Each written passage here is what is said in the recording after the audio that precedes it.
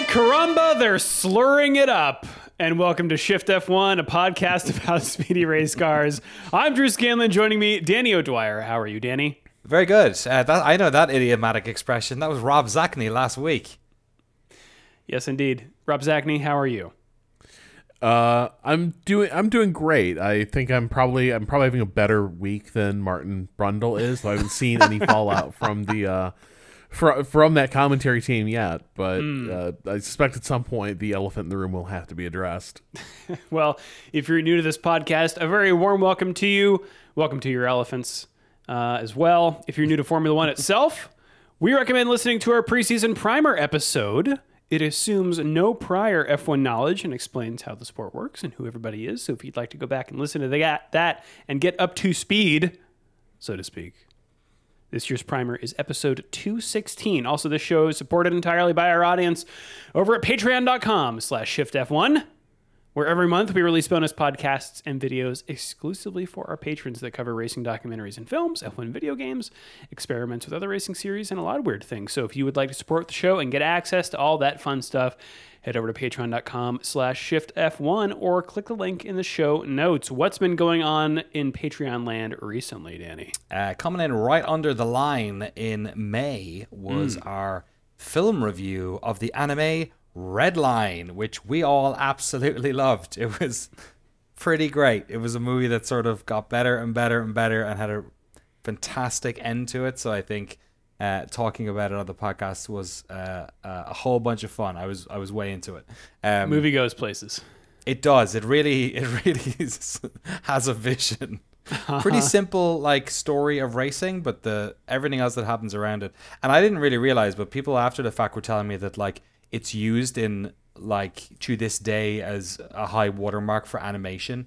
That like animation students and folks that are working in that field, it's kind of like required viewing, which I thought was quite cool. So check that out along with all the other film reviews we've done over the years over on our Patreon. A massive thanks to all of our incredible title sponsors, especially someone who for some reason I skipped over for the past 2 weeks. I don't know why. But Cyphus Training, -Turf SCS. Thank you, Cyphus Training. Thank you for training all those Cyphuses. I'm not really sure what Cyphus Training is. To surf. Presumably. Is that like Sisyphus, but it's now just Sisyphus? You're training how to push a rock up a hill? Maybe you're like just taking the bad connotations of Sisyphus out, and you're just like, we're doing Cyphus training, and you can push that boulder up the hill. You don't need to worry about what happens when you get near the top. Yeah, right. Maybe it's a forklift that lifts boulders.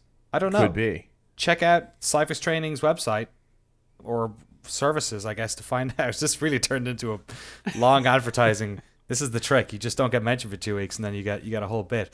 And of course, all of our other incredible title sponsors: Alex Medina, Kikaha of the Art, at Team Blackjack, Michael Maves, Gordy's Army, at Talking Autos, Olivia Evans, IronStation.dev, TelemetryDeck.com, FTC, Drew Stewart, Bailey Foote, Abdullah Al-Thani, Jason Chadwick, Abraham Getchell, #BunnyCrimes, RIP Waypoint, Snigs, Alex Goucher, Max Voltar, Circuit Demon, Troy Stammer, Umberto Roca, William Romph, Irvine Clinical Research, Lachlan the Madden Man, and of course Jason Kelly. Thank you all. Yes, indeed. Well, everyone, shall we take it to Spain?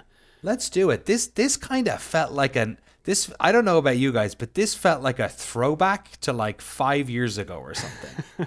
I don't know. It just felt really, maybe it's Spain because it's well-trodden ground. Maybe it was kind of like a Mercedes era race where you weren't really caring about what was happening in the front, but there was like a decent amount of overtaking happening everywhere else. But how do we feel about the quality of the overtaking? Because to me, it sort of felt like, yep, that DRS zone down to turn one sure does help people make a pass. Which I think that fits in line with what Danny said, though. Yep. Exactly. That's what it was. It was like when DRS first came around, they were like, here is the overtaking spot. Please overtake here. We should talk about qualifying, though, because it was a weird qualifying. The track conditions seemed so bizarre. Yes. Nobody... so there was what brought out the red flag? Do you remember? Yeah, so a lot of spins out there with the damp conditions, and particularly with the AlphaTauri drivers. Yeah. And it was a red flag, I believe, to clean up all the gravel that had scattered across Yeah, the it track. looked like it was. I think it was Bottas who spun. Nick De Vries spun there like 3 times in a row. It was very, very funny. It was on that entrance to Sector 3. And the F1 website, when I did the track walk last week, the F1 website had not updated it to let us know that the final chicane was not being used. I didn't know that, so apologies to everyone. I was like shocked when I watched practice, but I think it was Bottas who. It looked like he almost beached himself. But was that it was weird because in real time people were like, oh, did they mean to throw that red flag because he got out of there? Well, but I feel like it for him, or was there another incident where somebody got like going again? I think Albon went off around the same time too. Yeah. But there was this red flag, and there was a bit of maybe they're going to try to clean that situation up on the track. The conditions might be too treacherous, and it was one of those moments where, again, a little bit of my reactionary F1 fan begins to stir, where it's like, if these drivers are who we claim they are, they can get out there and they can handle these conditions. Yeah. And it seemed to be like, it honestly seemed like there was just a weird little like there's a weird like off camber turn and a bit of moisture collecting in it that was invisible. Like the track wasn't wet, but it was like clearly damp. And then it was basically like a little patch of black ice almost that caught so many people out. It was a bit like in the Muppet Family Christmas thing where they all like hit the icy patch going through the door. It was kind of like that, but with F1 cars. Nick De Vries was the funniest one because the second time he did it, he was like, "What am I doing wrong?" He didn't even know why it was happening because it was I felt such so bad for him at that point. Yeah, and we got the soundboard clip for when he gets fired. But like it was as they say, a scruffy session for a lot of folks. Alonso might have destroyed his weekend in that in that qualifying session, and it from what appeared to be a little bit of just a lapse where like he didn't appear to be putting in the appropriate steering input to make the corner where he launched off, and it didn't seem like he felt like he had to straight line it. It just kind of looked like he was making adjustments at the wrong moment and just like went rocketing off the track and did real bad stuff to the floor. And the evolving nature of the track, especially in Q1, almost felt like wet race stuff where the last possible lap is going to like shave 3/10 off because the order of like Perez squeaked in. Like I think Hamilton did it on his last lap. It was like super treacherous. You had like those moments where you know everything's going crazy, where you suddenly see Lando Norris get pole and then Ocon get up there, and then Bottas. Everyone was shooting up. And to none the of those top. times hold up. You're like, wow, what a great day for that team. They're going to make it through. And then you look and like, oh, they're on the bubble. You're right. They're like 14th. Yeah. Also, like Leclerc's car couldn't turn left. Was a thing that he noted. It's not an ambi-turner. Yeah, it just couldn't. It could turn right just fine. Couldn't quite. They set it up for a clockwise track, and Barcelona's counterclockwise. They were just fired up with the spirit of Indy was upon them. They were like, we're ready. We're ready to go to the greatest spectacle. So like that was a weird thing. Russell looked completely lost with his car. Was complaining constantly on the radio, and then there was that Q2 where he and Hamilton managed to snatch a teammate collision from the jaws of a boring qualifying. Wild. Yeah. Did you have any more insight into why that happened, Rob? Yeah. So basically, it seems like it was a pit wall error. So the issue was that the drivers were spaced apart by about a lap in terms of what was going to be their hot lap. And instead, Russell had to abort his lap and go into the recharge mode effectively. And as he's getting ready to come around to start his lap, he asks Mercedes, because he's been going so slow, is anyone coming up behind him? Does not get a response. Hamilton is coming around, about to start his hot lap, sees George, but George is supposed to be off it. George is supposed to be on a cooldown at this point. So Hamilton hits it, George hits it, and now they're drag racing down the main straight, aiming for the same like patch of corner real estate at the end. And since Hamilton sure doesn't expect George to do this, and George has no idea he's there, Hamilton doesn't back off at all because, well, George is going to get out of it. He's going to move off to the side. And so it seems like it was just complete miscommunication, failure to update the other side of the garage. Fortunately, on the international feed, we got lots of great insights from the Mercedes garage because they put their director of communications as their point of contact for the Sky TV broadcast. And you're going to get the straight dope when you're talking to somebody whose title is director of communications. Like, I swear, going from James Vowles like a week ago to this made me want to start watching the F1 TV commentary. This is how they're going to get me. What was their reaction like? What were they saying? It's just a PR flack. Like, it was every time they did the interview, it was him being like, how can I just make the most anodyne response possible? Platitudes? They're asking him questions about the weather. And he's like finding ways to give non-answers about how Mercedes is evaluating the weather.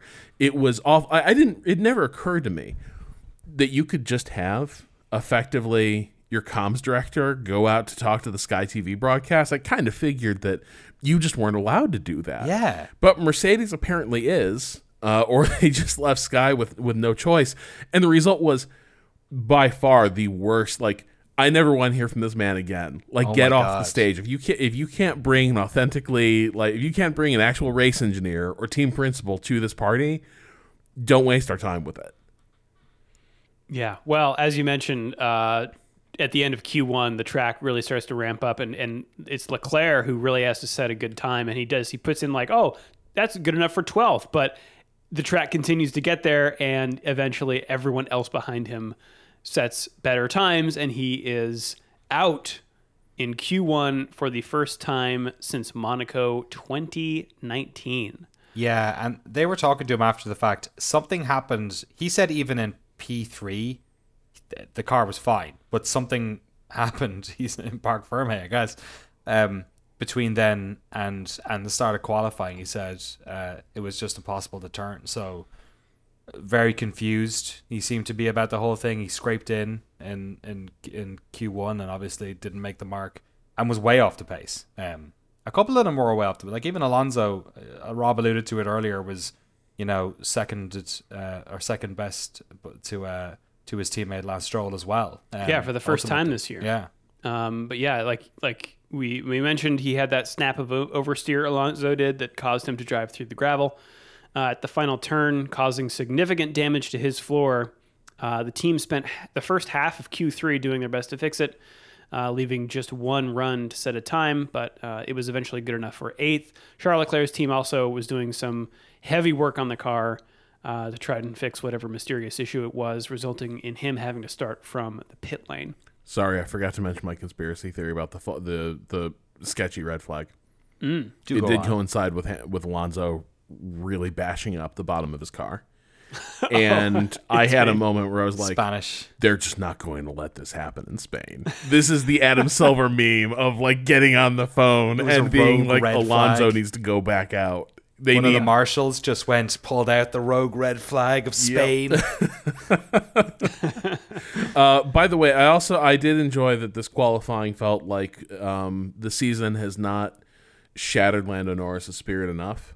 Oh my god! So we needed to give him just a little crumb of hope. Oh no! Who was it? Who was it? Gasly? Somebody had a penalty as well. Yes, so I'll run down the grid here. Max Verstappen starts on pole position. Carlos Sainz Jr. in second. Ferrari, by the way, running a new Red Bull-looking side pod in practice, but still back to the bathtub in the race. Lando Norris qualified third on merit. Lewis Hamilton qualified fifth, but moved up to fourth with Gasly's penalties, of which there were 6 grid places. That's 2 3-place penalties for impeding Sainz and Verstappen, the latter of which was called out on track by Fernando Alonso. Yes, that was very funny. That's impeding. That'll be 3 places. Who was it? Ocon who did the one, or Gasly last week in Monaco? I forget. The one in the tunnel with Leclerc. I think that was Ocon. No. Or was it Gasly? It was Norris coming up on Leclerc. wasn't it? in Monaco. Yeah. Oh, you're right. Leclerc got the penalty. Yeah. Sorry. Yes, you're correct. Okay. All right. For a second, I had my brain was whispering in my ear that Gasly somehow gotten 2 penalties in a row, and I was like, that's crazy. It's just so funny to me though, watching now all this Indy and how much the spotter is keeping people apprised of where they are in traffic and what is Right. happening around them. And in F1 now, it is becoming a comedy of errors as drivers are caught completely flat-footed by the context of the cars that are surrounding them. It's costing race weekends. Like it's super. And it's- like those It penalties feels like are bad. it's spreading. You know, it's it's there's a pandemic of this throughout the paddock. Fifth place, Lance Stroll is where he'll start, and then Esteban Ocon in sixth, Nico Hulkenberg seventh in that Haas, Fernando Alonso in eighth with that floor damage, Oscar Piastri ninth, and Pierre Gasly 10th is where he ends up. Sergio Perez also got caught out by that slippery track and had a trip into the gravel in Q2. Checo, buddy, we really need you to make this season interesting. Stop Yeah. binning it in qualifying. George Russell 12th, also not faring well in Q2 after that miscommunication with Hamilton. Zhou Guanyu will line up in 13th, followed by Nick DeVries, Yuki Tsunoda, Valtteri Bottas, Kevin Magnussen, Alex Albon, then Charles Leclerc and Logan Sargent, both of them starting from the pit lane after modifying their cars under Parc Fermé conditions. And just because we haven't really had a spotlight on that in a bit, that's like, so when you set your setup of your car and it's locked, that's what Parc Fermé means. And so you go out into qualifying. At the end of that, it's still locked. Your setup is still locked, and then you go into the race. If you make any dramatic changes to that, that's a breach of Parc Fermé. And so that's to prevent them, because in the old days, it was just like, put the qualifying engine in, and then, well, that's done, put the race engine in. No, it's the same car that has to do qualifying and the race. So if you breach that, that's why they have to start from the pit lane. But they were already going to be back there anyway, and Leclerc had a bunch of stuff to fix, so that's why they did that on purpose. But the race, everyone, let's get to it. Danny, do you want to take us through the start? Yeah, sure. Good start from Verstappen, but very good start from Carlos Sainz, who must be mentioned is starting this race on the softs. So they're kind of banking on getting a good lead off here. Maybe nipping in front of Max at the start of the race as well. Verstappen, though, cleverly goes up he defends the inside of the straight on the lead up to turn one, which is sort of the accepted best defensive position for the car here in Barcelona. Carlos Sainz does manage to get his nose ahead of him as they're getting into the braking zone, but Verstappen, once the apex is sort of cleared, is ahead and manages to sort of squeeze out Sainz a little bit. While what's happening behind them, second and third, is the battle between Lando Norris, who's in third, and Hamilton, who, as you said, has been sort of promoted up until fourth position. Because of the movement of Sainz and Verstappen, there is sort of like an open space behind Verstappen now, because Sainz is up alongside of him. So that's where Hamilton decides to sit in, gets ahead of Norris, and then as Norris is taking a wider turn on turn one to maybe get a bunch of speed as they enter this super fast the rest of sector one, Hamilton, on the live broadcast, they said that the Ferrari of Sainz kind of cut across Hamilton. Hamilton kind of cuts the corner a little bit tight, like he's trying to just establish that line. So he gets pretty close to the back of Carlos Sainz, but he does also slightly squeeze Lando behind him, and he decelerates because of what Sainz did. And basically, Norris has very little time to react and ends up getting his front wing nicely crunched up under Hamilton's left rear. And as a result, then starts to tumble down the order, I think, pretty quickly after that. Lance Stroll gets past him. And then as he is sort of entering basically a high-speed part of the circuit where he's had to slam on the brakes right at the start, he's slowly gobbled up by a couple of people, ultimately has to come into the pits. The other person who suffered a bit during this was George Russell, actually took the, I call it new escape road. I think it's probably the third year they've had that escape road now, where you have to drive around the cone. he had to take that. But I don't know if he lost any positions. Maybe he lost a position or two out of it. But No, because this he come became back such in? a point of contention a bit later. He had made up a ton of spaces at the start. He had a Yes. really, really blinding start. And there was some question as had he gotten an advantage going through the escape road, because if you look at it on the film, does he gain positions? No, but he does go through the escape road pretty quickly and Right. comes out none the worse for wear. He gains momentum. That's kind of how it looks. But the judgment of the stewards was, and Anthony Davis said when he reviewed it, his argument was George had to bail out. It was the objectively correct decision to use the escape road because it was a 3 cars going into too tight a corner. So to avoid an accident, he did bail out. He kept a position he had fairly, and then also avoided a collision that seemed pretty certain had he stayed in. And so it's the kind of incident you kind of want to wave off. Right. Because you can't clearly say that he gained an advantage, and he definitely did ensure that everyone in his little neck of the woods got through safely. So they let that go. One thing I want to mention just about this particular turn, because in recent years we haven't really seen it happen so much. The reason they put this escape road in was obviously people were bailing out of that turn, and there's a couple of reasons why they would. If you take it tight, it's a nasty turn to try and get momentum into that section. But more importantly, there's 2 issues with it. One, the outside of that turn, so I guess the start of turn 2 technically, is incredibly tight and uphill, and forcing too many cars into that section when people are often 3 wide is sort of like trying to make an accident happen. So they're really trying to encourage them to break off as much as they can. The other thing to mention, and you would have noticed this if you watched, I think it was the Formula 2 feature race, because there was a bunch of races on this weekend, is there is a nasty sausage curve at the apex of turn 2. And if you hit that thing, you bounce the car and you do not make the turn. And we had one incident happen where 2 cars got taken out into the gravel and beached, basically, because of that sausage curve. So that's the reason why the escape road's there. Just in case you're new to F1, you're wondering, why did I have this super advantageous escape road? It's because it's necessitated because of the particular characteristics of turn 2 in particular. Yeah, and they do make, it's a rule that you have to, there's a cone at the very end of it. You have to go around that before you rejoin the track. And so they try to mitigate any corner cutting advantage that you would get by that placement. And Russell, abided by it. But yeah, as you mentioned, Danny, the Stroll, because of Norris's misfortune, gets kind of a run up on Hamilton and eventually does get by him on that lap, while Norris has to pit for a new front wing. We're expecting Perez to be making a lot of moves starting from 11th place, and on lap 6 he gets by Hülkenberg on the inside at turn 1 into 9th place. But Russell is the one, as you mentioned, really on the move. By lap 7 he's getting by Alonso on the outside of turn 1 for 6th place.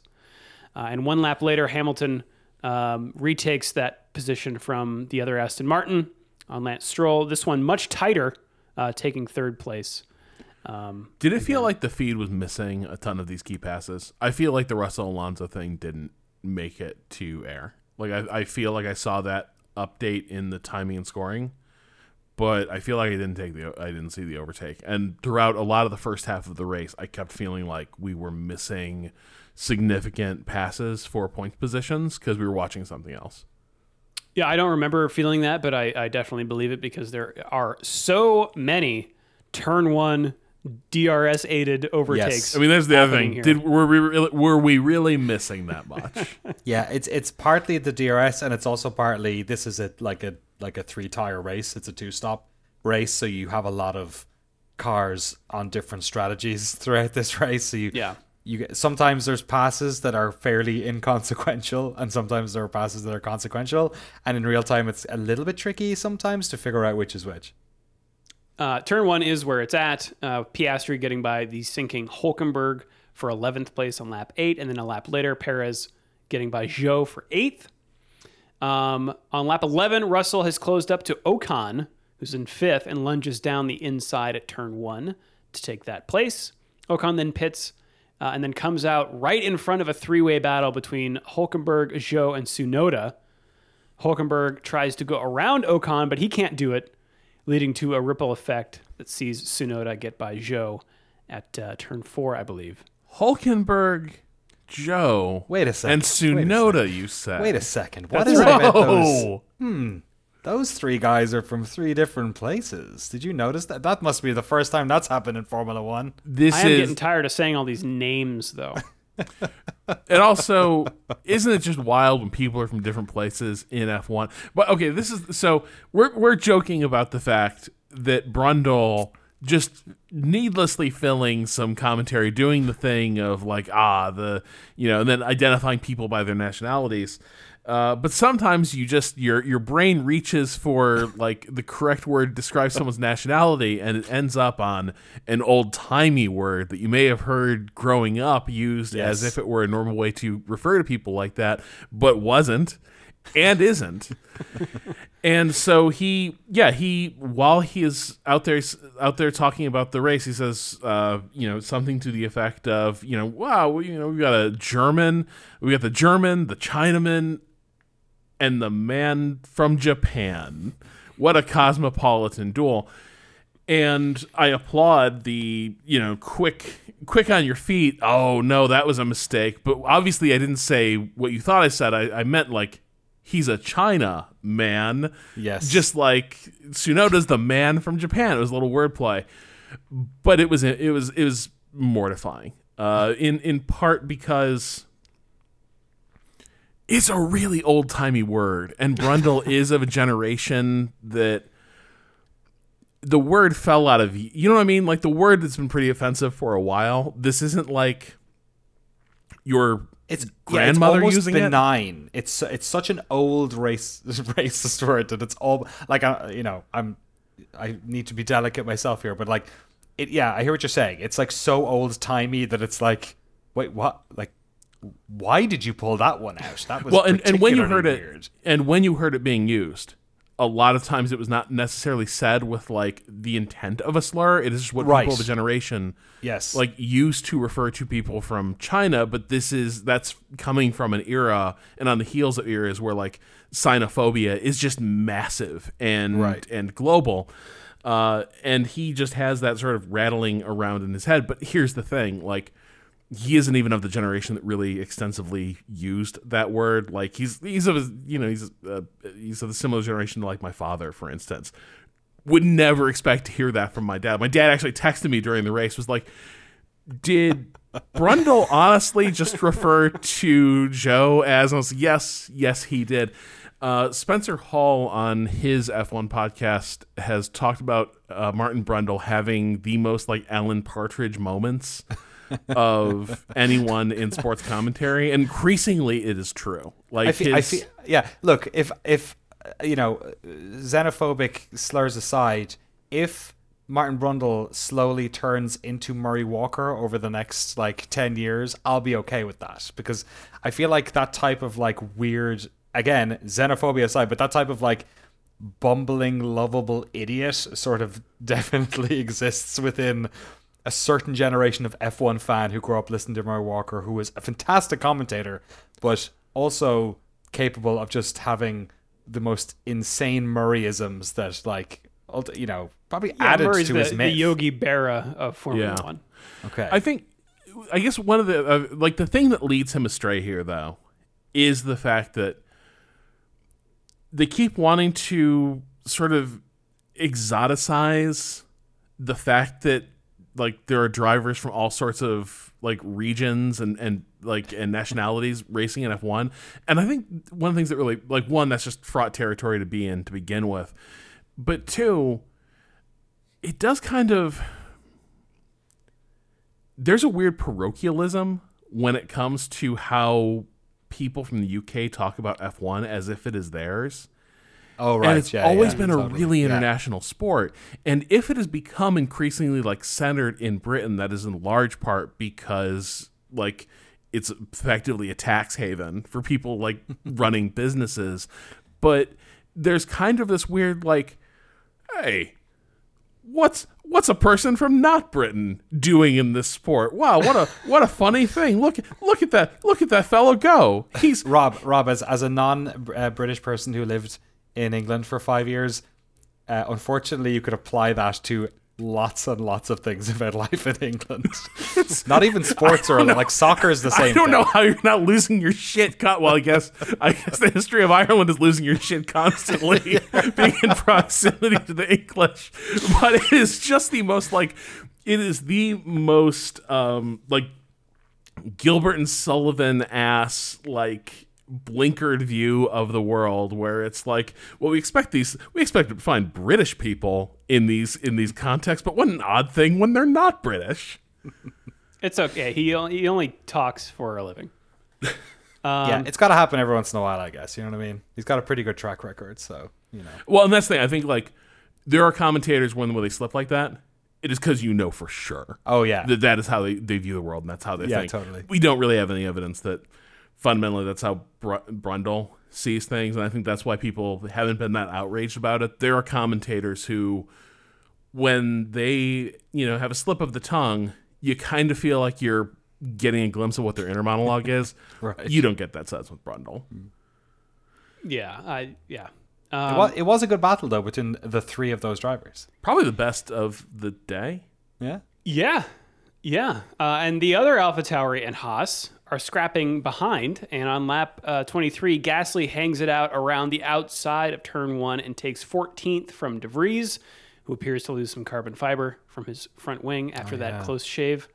One we haven't mentioned yet is Leclerc, who did start in 19th and hasn't seemed to have made as many inroads as Perez and Russell have from their lower spots. Though he does, Leclerc, get by De Vries on lap 26 for 14th place. Lap 27, Verstappen has an uneventful pit stop from the lead and comes back out in the lead. It is funny how every time he has a pit stop, I'm like, they're going to have to fuck one of these up eventually. That's because it's like the only thing that's going to stop that Red Bull and they're all Max's, perfect pit He skills. could have done two. Oh yeah, they're so good. He had a 30-second lead. They could have just been like, oh, that didn't go well. Just let's put a completely different set of tires on. Could have washed his car. You know? Yeah, it was bad. There was a moment. Change the wipers. Yeah, There's a brief moment where he was complaining about, like, this is much later in the race, where he's talking about how rapidly his tires were falling off, and Hamilton had good pace, and I was like, could it be? And the answer was no. It would not be. I can change it. We got time. Perez then pits, moving Sainz into second place, but it's not for long as Hamilton, on tires that are 9 laps newer, gets down the inside of Sainz at turn 1 to take second place. And I think it's around this time that maybe we all start to realize that Mercedes is doing well. Yeah. Like this is not just qualifying or Leclerc messing up in qualifying.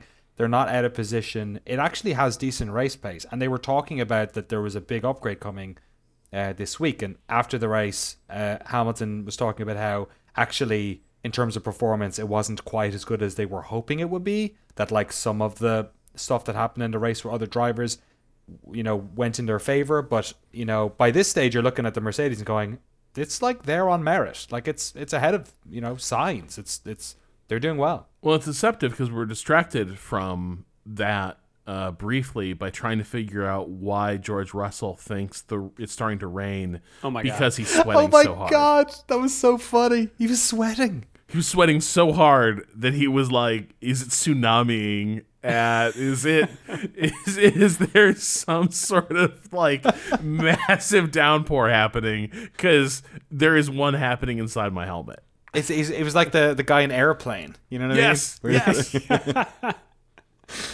Yeah, Brundle explained that he had a time apparently where the G-force during braking like sucked moisture from the corner of his eye onto the visor. Oh, that's wild. And I'm wondering if that's like similar, because if you feel it drip from your eyebrows into your eyes, then Yeah. But if you just see a spot on your visor, then maybe it's raining. But he was like, am I the only one saying that it's raining? And his engineer was like, yeah, I think it might. It's not raining. They need to get Codemasters to put that eyeball water tech in the next game.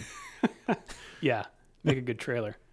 It's around here also that we start getting the escalating peevishness between Max and his pit wall about track limits, right? Yes. Oh yeah.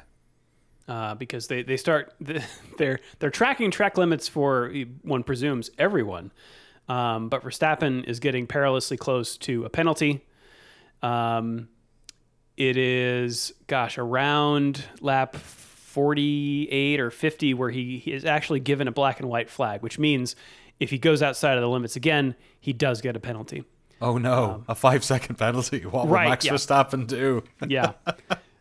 But even then, he asks his engineer what his fastest lap time is and then goes for a fastest lap. But yeah, back in the rest of the field, Perez wasting no time climbing through the field again. And lap 31 is when he breezes by Alonso on the start-finish straight for 8th place, then by Tsunoda on lap 33 for 7th on the inside of turn 1, and again by Ocon at turn 1 for 6th place. Russell also making up places. And like you said, Danny, this one's big. He gets by Sainz on the inside of turn 1 on lap 35 for 3rd place. Yeah, we weren't seeing Mercedes is doing that a couple of races ago. So, yeah, very interesting. That whole Constructors' Championship for second is going to be so cool, I think, for the rest of the year. Yeah. Alonso, speaking of interesting constructor battles, he had just pitted around lap 48 and begins his fight back, passing Zhou for 9th, then Tsunoda a lap later for 8th, both on the start-finish straight with DRS. And then on lap 51, does the same move on Ocon, albeit with some aggressive defending from Ocon. This is when he kind of dived to the wall, and the commentators were like, "What? This is a pretty late move." But this puts him behind his teammate. And despite doing faster times, Alonso radios to say, "Tell Lance not to worry," and that he won't try to pass him. A lot of good. It's that I don't know what it is, that Alonso we were talking about, this weird little nice guy Alonso who's unnerving. It's creepy. I don't like it. I don't like. He's up to something. He's clearly up to something. There was an interview with him after the race, and he was saying, "Yeah, I could have gone past them and yada yada yada," but he said, with the I think he was conscious of the damage of the floor of his car, is what he said. Mm-hmm. Which, maybe he's conscious of the damage to his relationship between him and his new dad, Lawrence Stroll. That's right. I mean, I wonder if it factors into his age at this point with contract stuff. Like, even if he's, still going strong, like, does he start to think that, I'm going to be, what is he going to be, 42? Right. Or is he already 42? Something like that. And Lance Stroll and just wants to play ball. Is 24. So like legitimately he is a child to Fernando Alonso. Yes. So if he's treating him a little bit, not like a little brother, but like a kid brother or like a child, that's why. Fernando's in his IndyCar prime. I don't know what he's worried about. That's true. That's true. Perez pits again for soft tires, and by lap 53 has made up enough ground to himself get by Sainz on the start-finish straight for 4th place.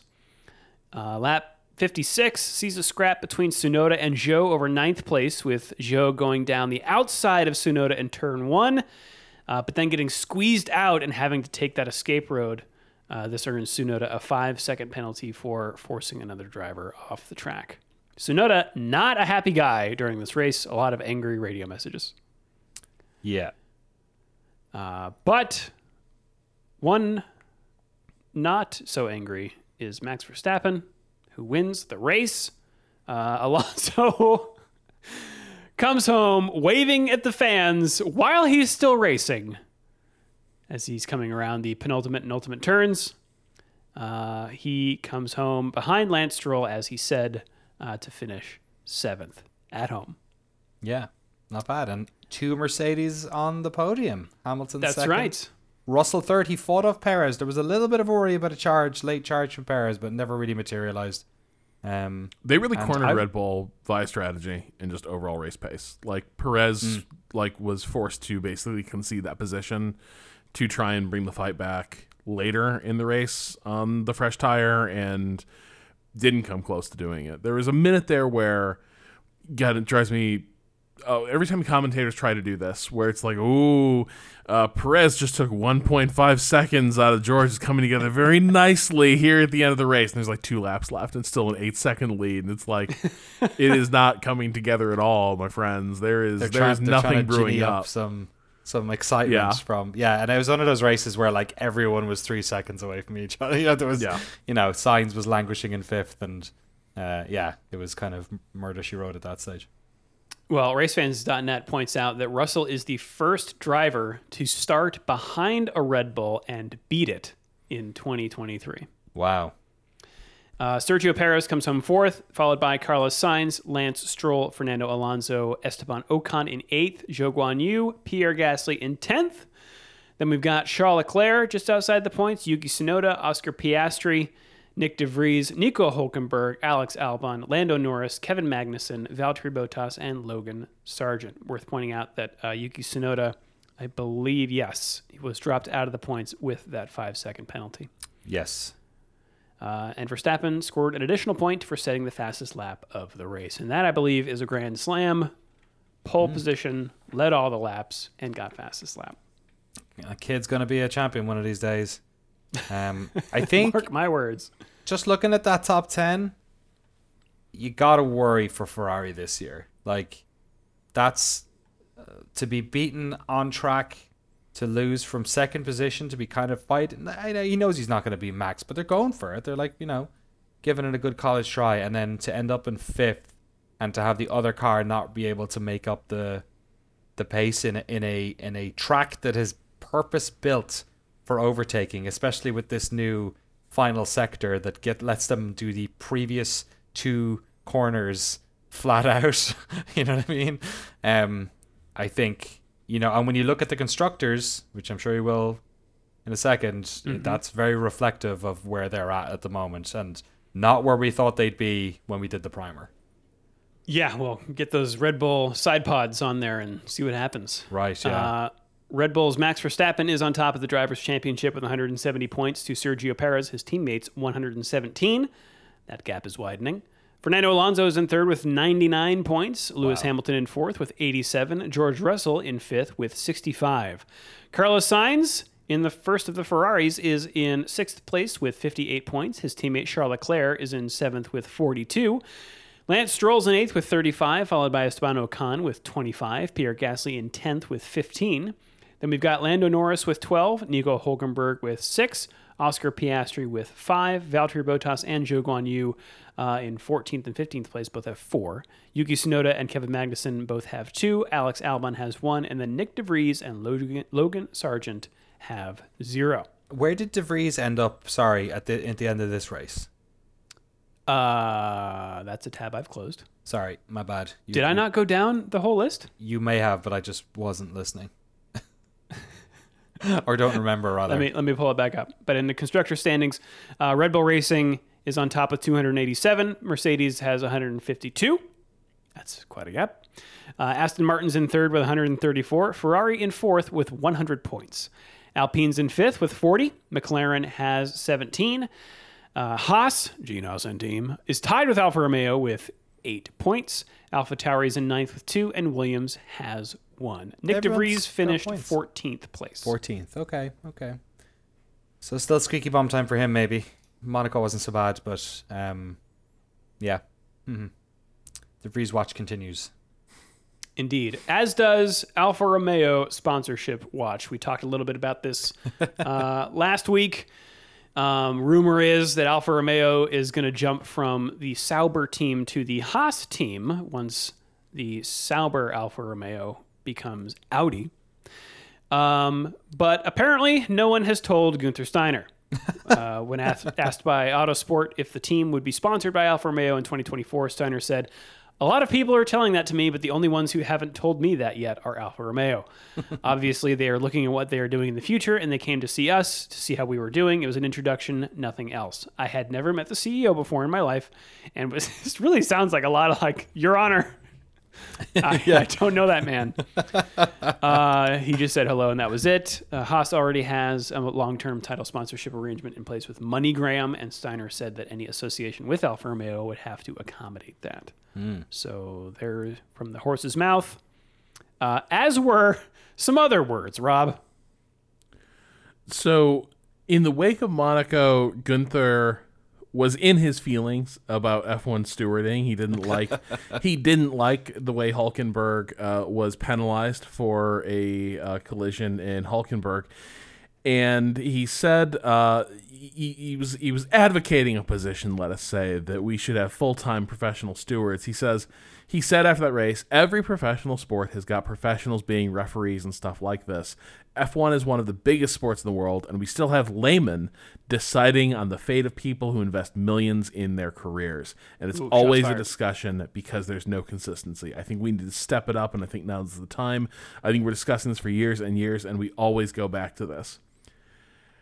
So there is a rule in the F1 sporting code that says you can't disparage the officials, basically. Criticize but not disparage. And as we've talked about before, frequently the F1 stewards are people with a background in motor racing. A lot of times you have former F1 drivers, or at least people who've competed in other high-level FIA categories. And so the FIA took a lot of umbrage at Steiner calling the stewards laymen. But it kind of reads to me like also the FIA got into this to a certain point and then realized maybe this isn't a good look either. Maybe it looks like, because also like to a degree, it kind of feels like he hit the mark, right? That the FIA is extremely upset about that word in particular. And so here is their ruling. The steward said Mr. Steiner's word layman and his reference to other sports having professional personnel could be, and indeed were, perceived to cause offense, and in our view reasonably did cause offense, not only to the stewards in Monaco, but also to other FIA personnel and many motorsports volunteers. However, the stewards accept Mr. Steiner's statement during the hearing that his reference to professionalism was meant to refer to people who worked in a role as their profession, and not that the stewards were acting unprofessionally. Further, Mr. Steiner stated his reference to laymen was meant to refer to people who worked occasionally and not meant to refer to a lack of qualifications or specialization. Mr. Steiner also freely apologized. If anyone was hurt by what I said or misunderstood what I said, the steward, that's the only quote. If anyone was hurt by what I said or misunderstood what I said, the stewards accept this apology, such as it is, I guess. It is very funny to me that he also kind of weaseled his way out of this. Yeah. Where it's like, obviously, I merely meant that your profession is not being stewards. That's all I meant. I love it. And everyone's just like, you know what, we're going to pretend this never happened. Right. The last paragraph in that Autosport article, I think, is my favorite. Do you have it there? Oh, yeah. The statement added, Mr. Steiner stated that if he had meant to insult or offend anyone, he would have used much different words. Oh, my God. The stewards do not dispute this. Oh, my God, that's perfect. Love it. Absolutely love it. Well, Rob, as we head away from Spain, might we be headed back? Yeah, so this was something that was bubbling up before the race and was discussed a bit during the race weekend. There is discussion about replacing the Catalunya race at the circuit with a street race in Spain, in particular a street race in Madrid. Man, they love their street races. Yeah, that's and so I guess one thing that I as I often fail to, we love these classic racing circuits, but by their very nature, they're inaccessible. They're tough to get to. You have like massive traffic snarls as people try to reach these places. So that is, I can see one reason why there is a real desire to move these things into street races. But at the same time, this is a classic track in modern F1. And a lot of drivers were very lukewarm on the idea of leaving it. Hamilton was talking about that it's one of those traditional circuits that we should probably try and keep. That it's important to have that heritage in F1. Oddly enough, the Spanish drivers, in particular, were like, as long as it stays in Spain, who cares? We just want to make sure that Spain stays on the calendar. Well, I mean, that's an interesting take because they're probably Spanish and not Catalonian drivers. That's the other thing is there is a bit of, like ditching Catalonia and moving it to Madrid is also moving it effectively to like, not a different like country within a country, but in terms of just like the regional politics, Totally, it is really charged to do that. The other thing is like the vibe I get certainly from Hamilton, but I suspect a lot of people feel this way. Barcelona is a very beautiful and popular city. I don't know that people feel the same way about Madrid. No, yeah, I think that's fair. Yeah. But Look, man, if they want another Iberian race, Portimao is right there. Like, just let's get back there, man. Everyone had a good time. We all enjoyed it. It was one of the silver linings during the COVID season. I would love to go back there. It's such a shame that it just doesn't draw the crowds. No, and I just think I think there's a real risk of it's tough to find telegenic street races. And I think like they would struggle with that in Madrid. You get these wide shots at Catalunya. It's gorgeous, like a slice of heaven. And you get cars racing across it. It's incredible. You see the clouds rolling over the hills. Say what you will about Paul Ricard, it had that same like sense of drama to it in terms of the overall location. Street races by their nature, so often you just have cameras aiming down at tarmac. And it could be anywhere in the world because all you see is advertising hoardings and patched up concrete, and that's kind of it. So we'll see. I think it certainly seems like Liberty is hell-bent on getting as many street races on the calendar as possible, and then as many races on the calendar as possible. We're not going to talk about it this week, but Autosport ran a story about how can F1 hit Liberty's avowed target of like 30 races a year. 30? Oh my God. Yeah. And just basically openly talking about the fact that Liberty has a growth mindset and they just want more revenue, and the only way to get more revenue out of that is just like run more races. And yeah, I guess if that is your only objective, you can certainly run people into the ground that way, and it seems like that is going to be the strategy they adopt. Or you widen your fan base. Danny. Okay. How might they very do that? true. Very true. For generations, we've been talking about how Formula One is an old geezer's sport, and that's changed a lot over the past few years, especially with the influx of Americans. It's become a little bit more diverse in terms of the age profile, gender profile, all that sort of stuff. And thanks to this podcast. And mostly, I would say, to this podcast. But how do you guys feel about children? Children, they're like us, but smaller and stupider. They don't have as much buying power as us, but those children grow up. They become consumers. Consumers, exactly. Workers and consumers. Right now, they just consume your spirit. Damn. Exactly. Yes. So what if we gave them a taste of the beautiful drug that is Formula One? That's what we're doing, apparently. Or at least that's what F1 is doing, mostly in England and Germany. So apparently this initiative, which doesn't have one singular name yet, but it's basically, it's been called F1 Juniors in the UK. Sky are doing this, and Sky Deutschland, the German wing of Sky, are calling it Sky Next Generation. So I look forward to seeing Patrick Stewart on that one. It's basically an attempt to package F1 for kids. This reminds me a little bit about, was it the Wild Card game that they had the Nickelodeon stuff for NFL? That was very funny. The digital slime effect in the end zone. Yes, whenever anyone got a touchdown, slime, lots of funny messages, and the commentary was a bit more relaxed, all that sort of stuff. So they're going to do something similar during the Hungarian Grand Prix this year in July. The first ever F1 broadcast for children. It's going to have bespoke graphics, sound effects, and special features, including 3D augmented graphics on specific camera angles. Read slime.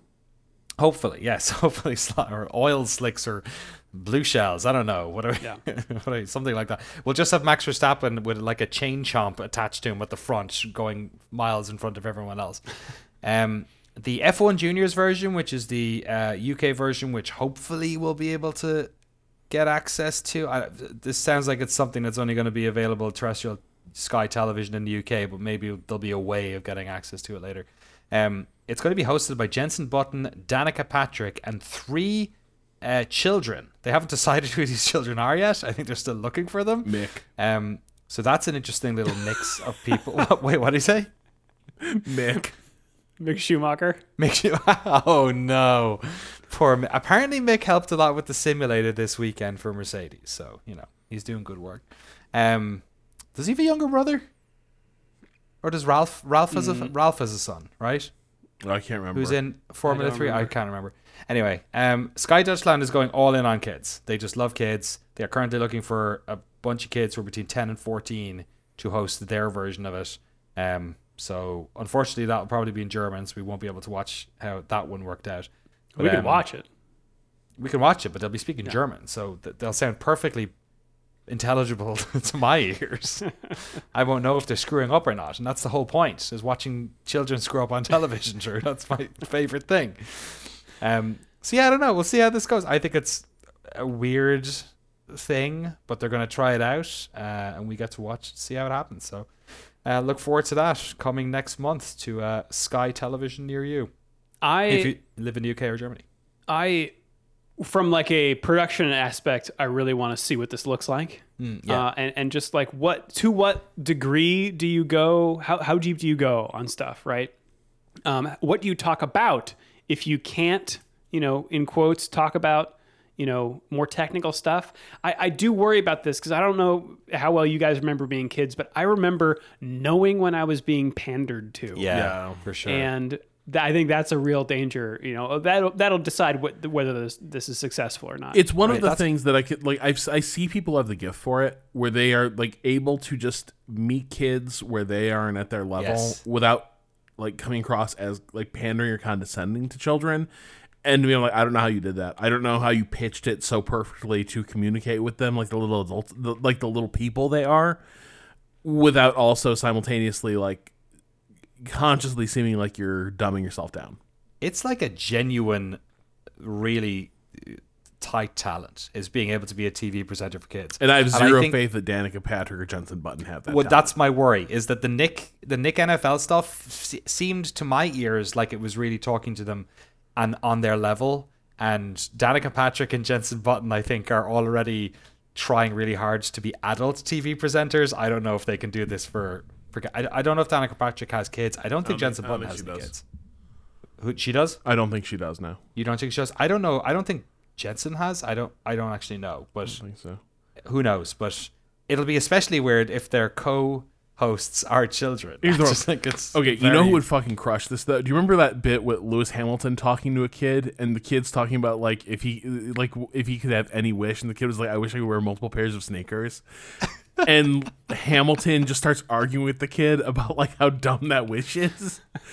Well, apparently Lewis has like, if following him over his career, he's got a bunch of nieces and nephews that he like spends time with. So I believe like in terms of this challenge, I think Lewis Hamilton crushes this. Who else do we think would absolutely just smoke? Being a Ricardo? Nickelodeon. Yeah, Ricardo might. Yeah, he kind of has children's TV presenter vibes. You know what? Avocado? He'd be too he'd make too many like risque jokes though. He might, but kids love fart jokes, and he'd just make those.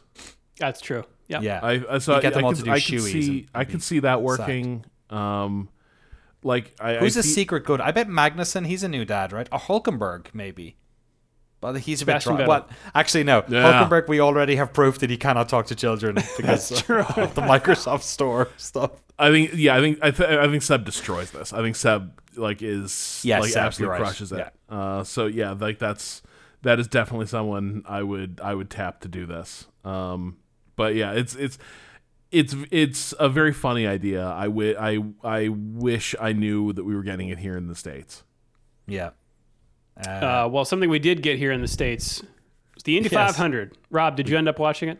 I did. and then I watched Detroit, which wasn't bad. I haven't watched Detroit yet. Nor have I. What did you make of Indy? What did you make of the winner? I think the race. I think the end of the race was going to be a mess, no matter what. After Award basically ruined the end. Oh my god! I was shouting for him. He's who I wanted to win, and it was just you could see that crash coming a mile away. Dude's just like guy finds a way. Like this is the problem. Like everyone but Palou, in terms of that like young rising generation of IndyCar drivers, they find ways to blow it, and I think Award has that too. Cause like Award, here's the other thing at Detroit, Award was saying he blamed Ericsson, and he was like, "I was just too nice. Next time that happens, I'm just taking Ericsson to the wall with me." And I was like, "What did Ericsson do except fail to like save you from your dumbass like overthought passing maneuver? Like, why were you zigzagging like that? You either have it or you don't on an oval." Yeah. Is wild. What did you make of? Can we say who won? Is it going to spoil it for people? I think I already notated the time zone or the time stamp. Yeah. So go for it. Okay, cool. Yeah. So what? So I'm not a huge IndyCar fan going back, but like it seemed like it meant a lot to everyone that Joseph Newgarden got it, and obviously he's somebody who sort of not winning the Indy has been. This is his 12th attempt, I think. This has been sort of a thorn in his side. It's the problem. It's kind of an Andretti situation where it's. You've done everything else in the sport. You haven't won Indy, right? And it was just this like monkey off his back type situation. And he goes back. He grew up watching the sport. He's been a part of it for ages. And honestly, it was magical watching him cross the barricades into the stands and going into the crowd. Like that is memorable. It was a great moment. Well, one thing that wasn't such a great moment. Is when that tire went flying toward the stands. Yeah, was it Kyle Kirkwood? I think that was the car. Yes. Yeah, so we saw this tire, and we talked about it last week. How everyone was just relieved that it didn't land in the stands. But much like a baseball that's hit over the top of the stadium in like a minor league game, you do wonder about the car park. You wonder that thing had to land somewhere. Did it land? On tarmac, in a tree, or on someone's car. And it turns out that the tire did, in fact, hit a car. It didn't completely destroy the car. I think it like skimmed it, but it did like fairly significant damage to the front end of this Chevy Cruze. It was. There's a link here, which we'll put in the show notes, I assume, from Jalopnik, that'll show you a picture of it. So pretty quickly afterwards, the Indy people were out there and like checking on the cars, and they found this one, so there's footage of it. The person whose car it hit was very magnanimous about it, being like, this stuff happens, it's fine. According to Indy, Penske Entertainment has said that they will buy this person a new car. The Chevy Cruze is no longer in being made, so they can't replace with a Chevy Cruze. The Chevy Malibu is still in production. I actually got one as a rental car when I was in Annapolis. It was the only car that was there in my little like whatever bracket of car that I got, and it was nice. It was like a nice car. It wouldn't be my daily driver, but it was a nice car. They could get them a Malibu. But like what they really should do is get them just like something absolutely sick. Like that's the way to win the PR battle on this one. But it's Camaro. It remains to be seen. So here's why the Camaro is the better pick than the Corvette. Like, as thrilled as I'd be if my car got fucked up and I got a Corvette to replace it, I would be like, I'm sorry, I need a trunk and a back seat. Like, this is my car, which had a trunk and a back seat, is destroyed by a flying tire, and what I have now is a mid-engine. Right. Yeah, that's fair. That's fair. Maybe you get a used car though. Maybe you get another Chevy Cruze or a Nova. Well, I guess the problem is, if they get them a super super nice car, they will just sell that car and then, get a used car and pocket the extra. Where is the problem with that? Yeah. I don't know. Nothing, I guess. But it's just it's I don't know. I like the purity of them getting them just like some baller ass car. But yeah, just mostly happy no one got injured. There was actually somebody who got hit by a piece of fragment of one of the cars in the crowds, but apparently they weren't seriously injured or anything. They were fine. So, thankfully, Nobody got injured, and we got a fun story out of that one. Well, speaking of fun stories, if you would like to write your own, you can join our fantasy league using the link in the show notes. From the Spanish Grand Prix, our fantasy podium looks like this. In third place, Rad Mobile with 361 points.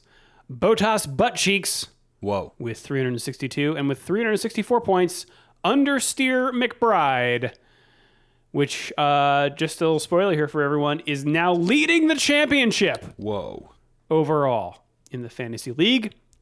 In second place, Hi Jerry, thanks for this podcast. And in third, Oberhof Racing. Was Jerry giving out podcast recommendations? Must have been. Thanks, Jerry. Perhaps.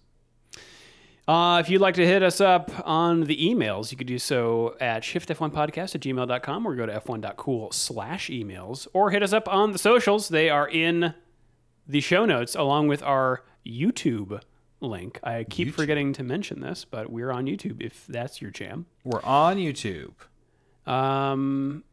But that's us around the internet. Should we take it around the world of racing, Danny? Let's race around the world of racing. Yeah. A little redundant, but hey, we are this weekend going to Le Mans. It's the 24 hours of Le Mans. Le Mans. Le Mans. J'aime Le Mans.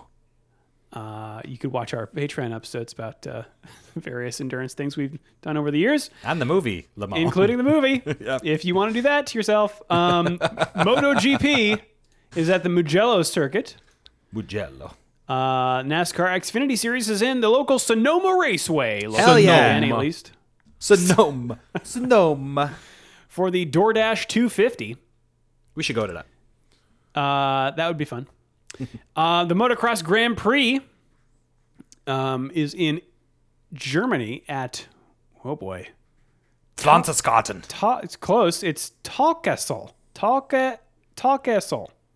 What did you call me? Excuse me? Talkessel. For the Liqui-Moly MXGP of Germany. And we got NASCAR. Where are we at? We're also in wine country. Beautiful. Indeed. For the Toyota /Save Mart 350. We had to go in to neither of us could afford it, so we split it down the middle. First half sponsored by Safeway, second half Toyota. Very expensive real estate up in Sonoma. Wait, was it Safeway or Save Mart? Save Mart. I don't think there are Save Marts in Sonoma County. I've never seen one. I'm in Sonoma County right now. Yeah, it would be the Tesla Whole Foods 350. Yeah, you're right. It would be. Yeah, Mountain Mike's Pizza, Uber. I guess it is DoorDash though for the other one, so that's pretty on brand for up here. Sure. Yep. Yeah. But that's what's going on this weekend. What happened in the days past, Danny? Days yore too. And anyone pick up on that reference? Is that the Wayne's World transition to the past, or is that Mr. Caffeine? It's well in this the week of our Lord E3 in times gone past. I felt compelled to reference Mr. Caffeine from the Ubisoft conference. Yes, but this day, June 7th, in the past. The Gilles Villeneuve circuit in Montreal is notorious for crashes and comings together at the first corner, and the race on this day in 1998 was one of the more spectacular examples. Alex Wurst, in his first full season with Benetton, tried a bonsai move on Jean Alesi's Sauber at the first corner. Wurst hit Alesi, and the Austrian's car was pitched into a dramatic barrel roll across the track onto the gravel trap. He collected not only Alesi, but also Johnny Herbert in the other Sauber and Jarno Trulli in a Prost. No one was hurt, but the race was red flagged, and Wurst joined the restarted grid in the spare Benetton. Loves spare cars. Yep. That's not all, though. When the race did restart, there was yet another crash at the first corner, and unbelievably, it involved two of the men in the first incident. Ralph Schumacher spun his Jordan just after turn 1, causing havoc for the rest of the field, including Jarno Trulli and Jean Alesi. The pair tangled and Trulli's car ended up with its rear wheel perched on top of Jean Alesi's car, just inches from his head. Jeez. Which is something we saw not that long ago in Monza between Hamilton and Verstappen. It's true. Dangerous Had the stuff. halo, Dangerous stuff, this car racing. You should be careful. Yeah. Well, all right. Final thoughts from Spain, Danny.